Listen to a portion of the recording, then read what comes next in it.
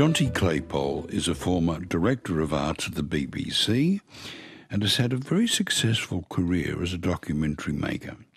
He's also a lifelong stutterer. Now, as a kid, he spent 15 years in and out of speech therapy, dealing with bullying and even becoming a subject of his own mum's feature articles.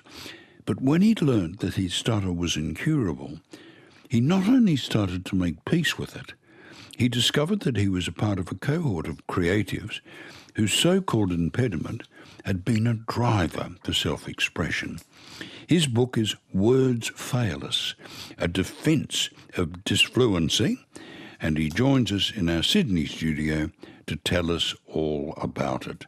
Welcome, Jonty. Your book starts by talking about the stammering King George VI and his address to the nation in 1939 when England declared war on Germany.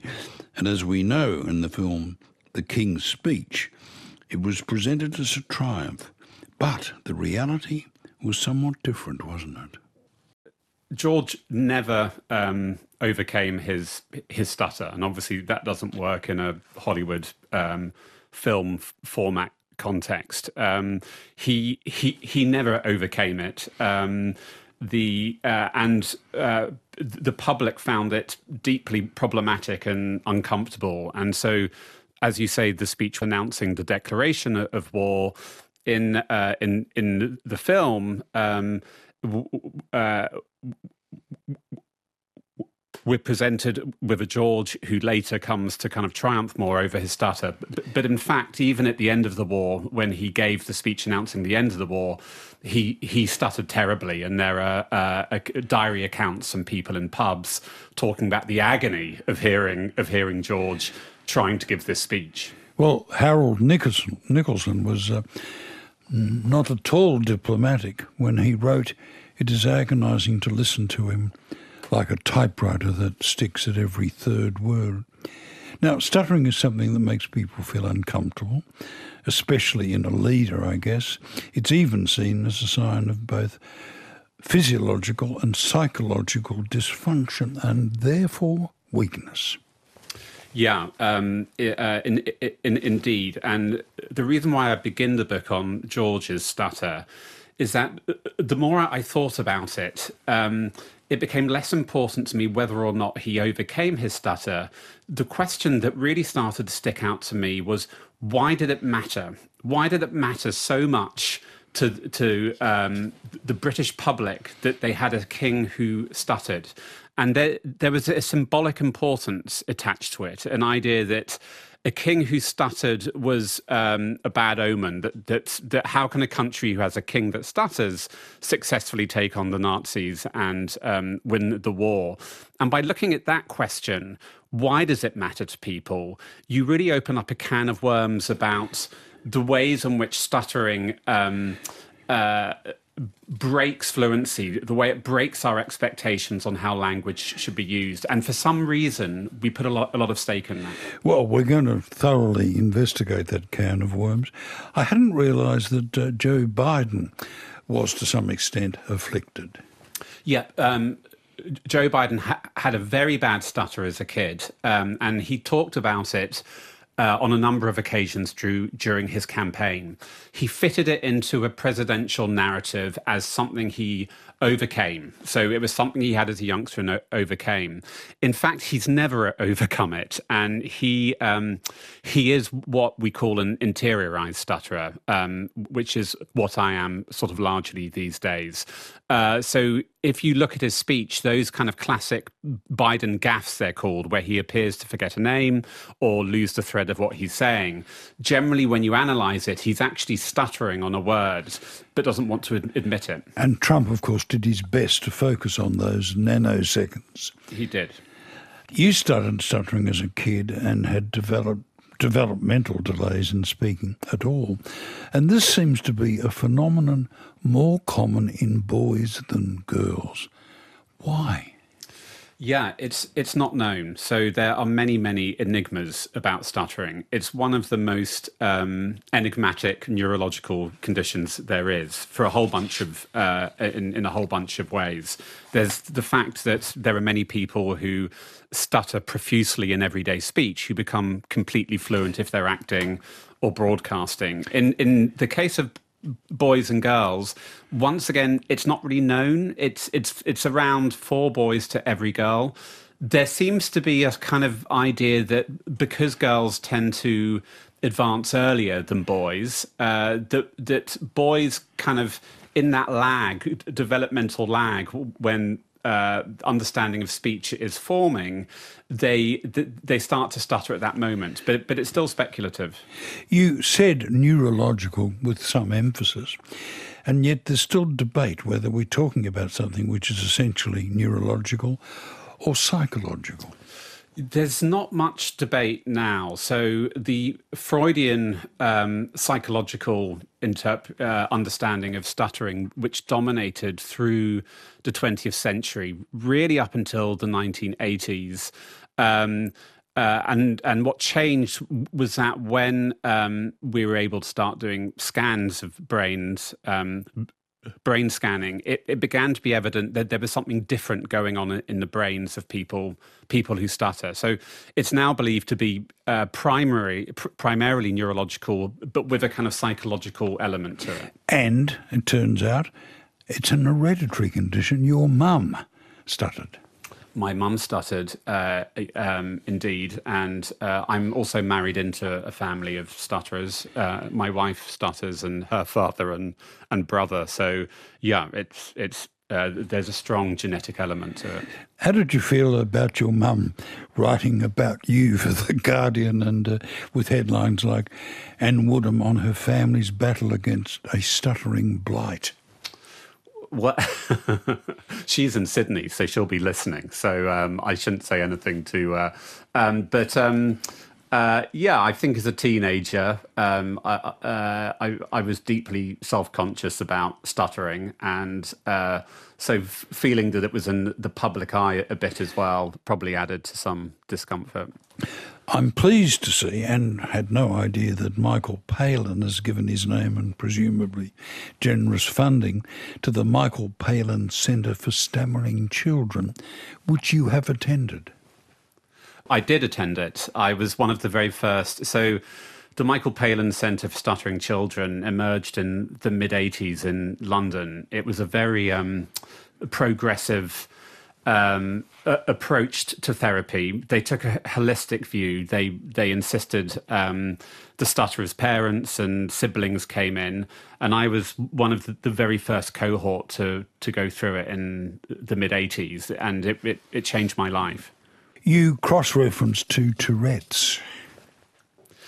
Yes, I do. So in the book, I don't look at stuttering in isolation. I look at stuttering in relationship to other speech disorders, including Tourette's, including aphasia and dysarthria.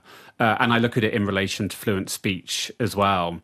There are a sort of number of parallels between stuttering and Tourette's, in that they're both now understood to be neurological conditions. They're both affected by dopamine levels. And there's some crossover as well in the number of people who have stutters as well as having Tourette's.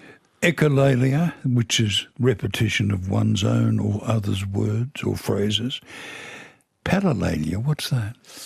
That's sort of noises. So it's more sort of grunts and noises. And then the famous one is coprolalia, which is swearing, and that's the one that everyone associates with Tourette's. We're having this discussion in an era when what you call hyperfluency is a form of social currency, I suppose accelerated or exaggerated by social media. Yes, social media's played social media's a kind of form of communication that asks us to speak the whole time, either in what we're typing or in TikTok videos. And for a kind of YouTube generation, that idea that you can, by speaking just very fluently in your own bedroom, build a huge multi-million-dollar business, has kind of changed the parameters of where formal speech begins and informal speech begins. So that idea that what we're used to is that at home we're one version of ourselves and we go into work and we're another version and talk in a particular way. But this idea that we're always on broadcast mode, from our bedrooms the whole time, has blurred those boundaries and put an emphasis on fluency in speech at the heart of every aspect of everyday life. Now, there's a paradox among the many paradoxes in your book, that people with speech disfluency can be brilliant at finding workarounds, so they can often end up with a greater vocabulary. Yeah, and I wouldn't say it's an occasional thing. I'd say it's the general rule. So that kid who may have been at your school, who struggled with speech disorder, struggled with stuttering, what happens is if you have a stutter, you develop a very versatile use of language because your brain is constantly thinking ahead, looking for words you can substitute problematic words with. So enter the synonym that's easier to handle. Exactly. And so you end up having two conversations going in your head at any time. And so people who stutter often have very, very large vocabularies by necessity. They're very versatile in terms of synonyms and finding other ways of speaking. Does it also involve a momentary silence while you prepare to speak? Yes, but you may have noticed, but as a society, we're very uncomfortable with silence. So we find it very uncomfortable when there are pauses in conversations, and we find it very uncomfortable when somebody stutters for that reason. So for a lot of people with stutters, there's a lot of emphasis on trying to fill those gaps as well. So those pauses or silences you describe can be very, very brief. I'd like to talk about one of my all-time heroes in Charles Dodgson, please. Yes. So Charles Dodgson, or known to the world more broadly as Lewis Carroll, had a very severe stutter, and it's very rarely been talked about. So there's a lot of interest in Charles Dodgson's interest in little girls and to what extent that informed his work. But very little attention has been paid to the thing which he actually writes about a lot, which is his stutter. He had a very bad stutter as a child, and he had it right up until the day he died. In fact, one of his last letters is a letter to a friend in which he laments the stutter that has tormented his life. Charles Dodgson, Lewis Carroll, when he was a young man, it was so problematic for him. He went on what arguably one of the first, if not the first, group therapy residencies. There was a speech therapist called James Hunt who established a residency for stutterers in a town called Hastings on the south coast of England. And Lewis Carroll went there, and he stayed with a number of other, frock-coated, top hat-wearing gentlemen who were given a number of tasks to do every day. They had to practice giving speeches to one another. The fascinating thing about that group, that cohort he was on, included not just Lewis Carroll, but two of the other great fancy pioneers. So Charles Kingsley, who wrote The Water Babies, was in that group, as was George MacDonald, who wrote The Princess and the Goblin.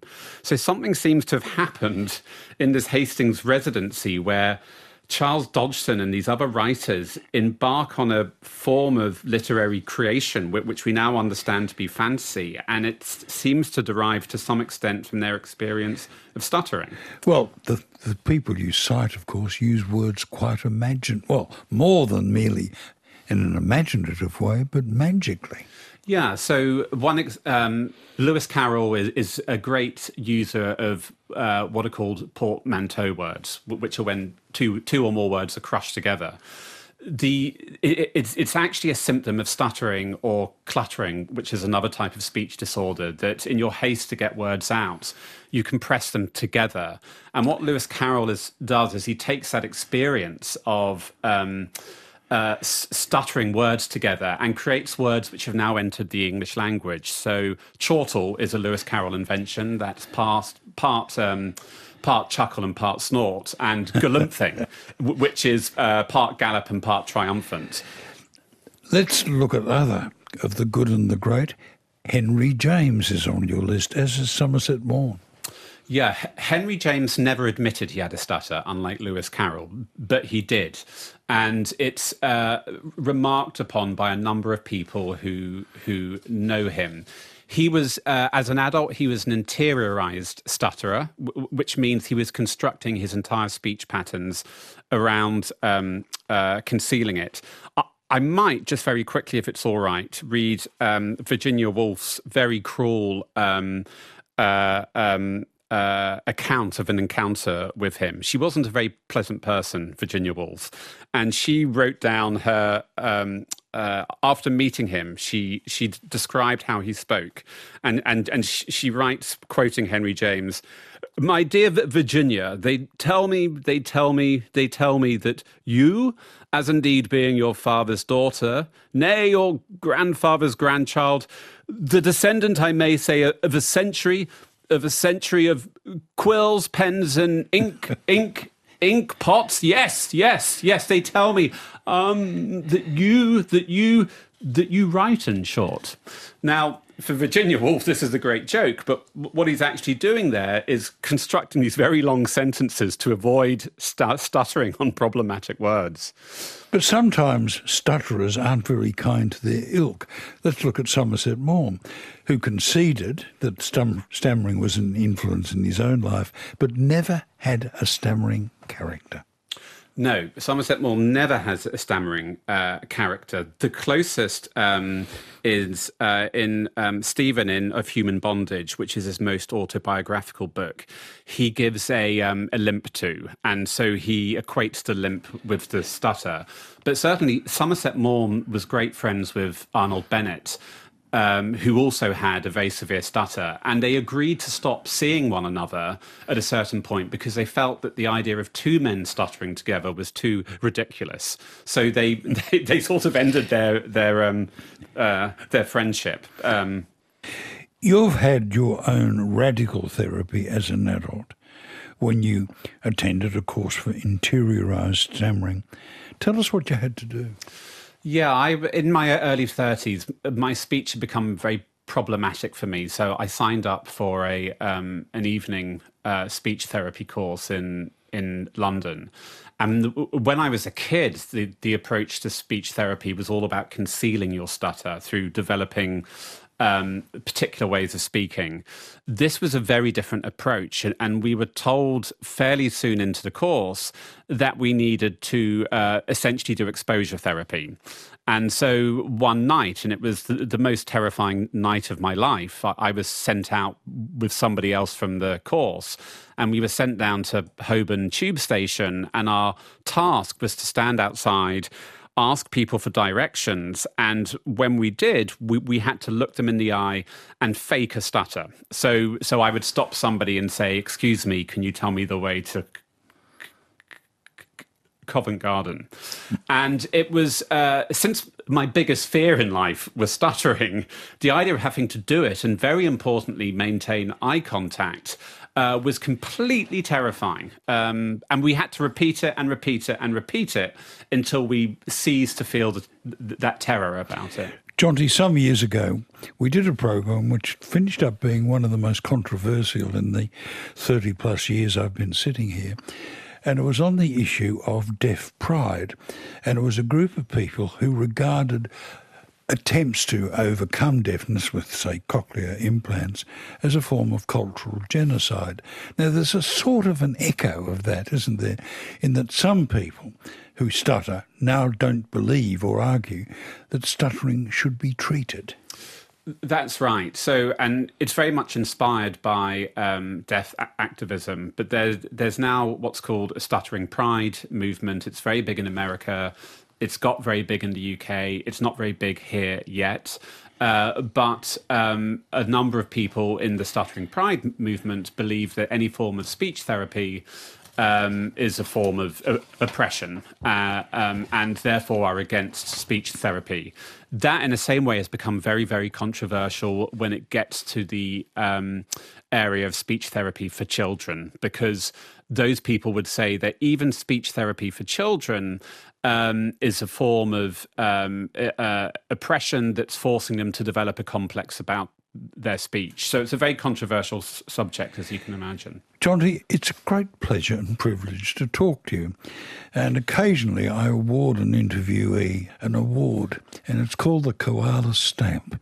You have just earned yourself a Koala Stamp for writing above and beyond the call of duty. Johnny Claypole, his book is Words Fail Us in Defence of Disfluency. I'm sounding most disfluent as I attempt to pronounce it, and it's published by Wellcome Collection for Profile Books. It's easier than ever to hear your favourite local and national ABC radio stations, live and on demand on the ABC Listen app.